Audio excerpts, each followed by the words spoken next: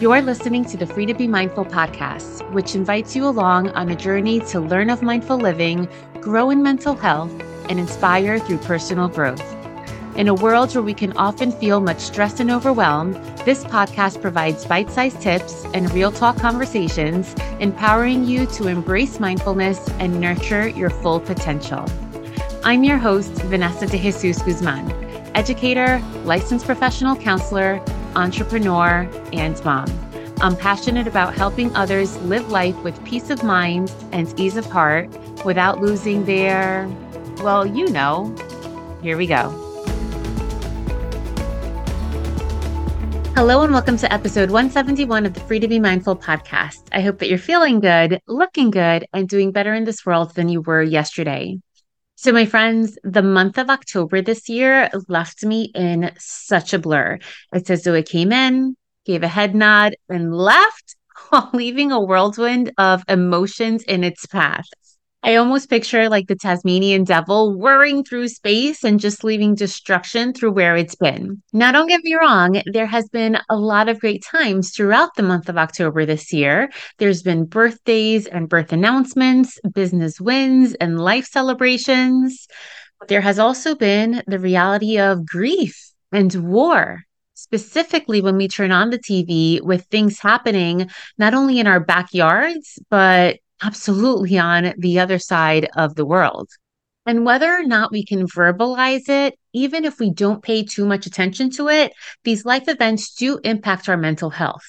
And of course, for those directly being impacted with family living in these areas where there are wars, it's unshakable and incredibly difficult. Big things like war and conflicts can, of course, impact our physical and emotional safety.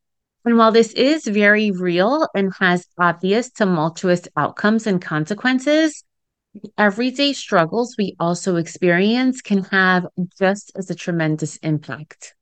Because when we turn on the news, we often hear of the violence happening outside of our homes and maybe in our communities, but now it's on a more global scale and it's ongoing. But it's far less often that we hear of violence happening within our own homes.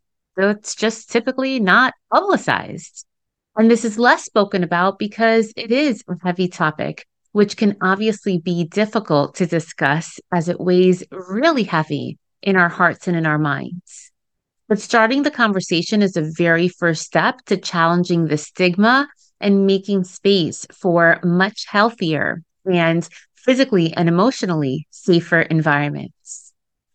In the US, October is Domestic Violence Awareness Month, and the majority of folks maybe don't have firsthand experience with this topic, but it is important for all of us to learn ways to recognize these patterns of trauma so that we can support those who do experience domestic abuse. Domestic violence can also be called domestic abuse or intimate partner violence, and it can be defined as a pattern of behavior in any relationship that is used to gain or to maintain power and control over another intimate partner.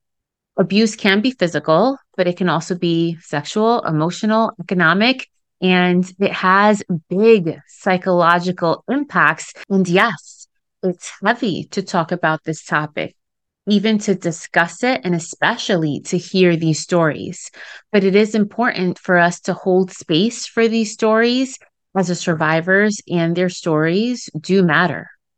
When we encourage our communities to break this silence and to speak out when things are experienced, we show a lot of things. We show the resilience of these individuals. We stress the importance of talking about the culture of silence with matters like this. And then we also pave the way for victims to feel seen and to feel heard. Because everyone is worthy of being loved, represented, and valued. And when we share one voice on topics like this, we then inspire others to share their story too, because we truly don't know who may be silent just for fear of speaking up, or maybe for fear of feeling tied down by false narratives and other components that often come along with this stigma that includes shame and fear and oftentimes vulnerability and loneliness. Whether someone has a similar story or simply wants to support, when we gather collectively to hear these stories and to offer the support, we realize how important a positive environment is to help victims break free from their experiences and find light and hopefully inspiration. And it can be confusing to navigate ways to show support because if you're ever on the listening end, you may think to yourself, am I saying the wrong thing? Did I miss the signs? What could I do better? What could I do differently? When we feel emotional distress or guilt, we have to remember, though, to be kind to ourselves, whether we're on the listening end or whether on the receiving end of this domestic abuse. We must be open to learning a lot of different things, beginning on what some of the signs are, especially because the signs may not always be the obvious. So it's tough because we don't want to beat ourselves up for missing these signs, whether it's in our own relationships or the relationships of others, but we do want to be knowledgeable because these signs can include accusations, criticisms, gaslighting, physical, sexual, aggressive, or controlling behavior, and toxic habits. There are also signs in those that may be being abused, like personality changes, excuses for the abuse, physical changes, loss of sleep, low self esteem. And during these difficult times and realizations, learning how we can offer some foundational support by addressing it in the workplace or addressing it in schools for those who are older, because yes, it does happen to even teens when we take part in educational programs or workshops, these things are the key to help others feel supported. Because then we can create environments where people can find support to talk about it and then perhaps to leave. And that can lead to much healthier and happier lives. And then there's always that extra step, right? The step of donating, of doing some research, of, like we mentioned, learning to identify signs or ways to improve, whether it be in others or even in ourselves, if we think it's applicable and if we want to do better. Awareness is one of these first steps. To support this cause, we can also empower each other so that we can see our experiences and not just our weaknesses. You know, our brains are tuned into looking for the negative, right? Of looking for the weakness, of looking for what's wrong. But we need to learn how to make these mind shifts and learn to look for our experiences, our things that we can learn from, our things that are going to help us up. And this can include art, music, books. These are great ways that can lead to healing, to discovery, and to connection with others. When we support each other through a means of creativity, we can then see things outside of our own perspective and offer helping hands without even realizing it. Also, empowering others. Empowerment can come from things that we do to heal, whether we do things for other or do things for ourselves, like self-care, self-love, using affirmations. Our traumas, especially when we experience domestic abuse or domestic violence for ourselves, our traumas carry weight. It's heavy, unbelievably heavy. And when we do the things that soften our hearts and lighten our burdens, we can then begin to move toward a journey of growth. And we can recognize the success stories. And that's why it's so important to give this topic, this platform, a voice. Because when we hear leaders, bosses, proud partners, mothers who have risen above their traumas and experiences and who showcase how they have already reclaimed their lives or how they're working to do so, this really shines lights on their identities, on their perseverance and resilience, on the modes and methods that they use to get out of these types of situations. And then this could be used to inspire others. And of course, there is that professional help too, whether it be seeing a therapist or searching out for support groups. There's so many resources out there that can help those who have undergone these traumatic experiences. According to the National Coalition of Domestic Violence, 1 in 3 women and 1 in 4 men have experienced some form of physical violence by an intimate partner. And if from historically marginalized or underserved communities, and this includes people of color, immigrants and refugees, folks of the LGBTQ plus community, and people with disabilities, these folks face additional barriers, especially when trying to access safety, services, and justices. When we understand all of these things, we can then really sharpen the vision for our role in changing the system so that we can start to make effective change. Because we all have a place, a story, a battle, a journey. And when we challenge stereotypes and stigmas, we truly can make a difference. So, my friends, at the end of every podcast episode, I always lead you on a guided meditation. Have you ever thought, am I doing this right? Is this how it really gets done?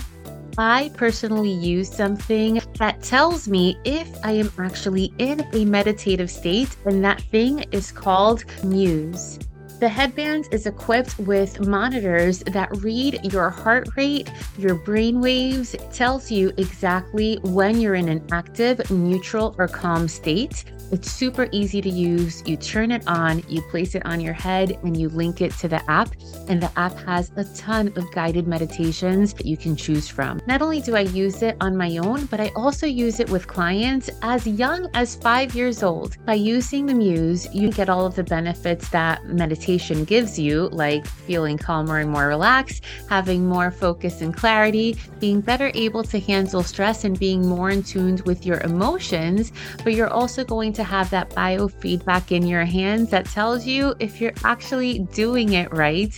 And what I love the most is that it really helps you with your sleep. You can get the Muse for your own home at a discounted rate by turning to the link in the show notes below. I hope it's as great for you as it is for me. So, my friends, this topic is one that we haven't covered before. And yes, it is more on the serious end. Pillars of the Free to Be Mindful podcast include mindful living, mental health, and personal growth. And whether this has been our personal truth in our present or in our past, or perhaps we know someone who has undergone tumultuous relationships, or maybe we don't know anybody at all. Regardless of this, knowing this information and becoming more educated on this, we all feed our personal growth when we continue to learn about how this impacts our neighborhoods and our global communities. And with that learning, it is my personal hope that we grow as empathetic humans, and that then we use that growth to inspire others to do the same. I thank you so much for tuning in. And of course, if you know someone or if you yourself need help with this topic, you can always call or text the crisis hotline at any time, any day at 988, or you can contact the National Domestic Violence Hotline at 1-800-799-7233. I now invite you to join me on this short guided meditation. So right now, regardless of where you are or what you're doing, I invite you to take a breath in and exhale that breath slowly.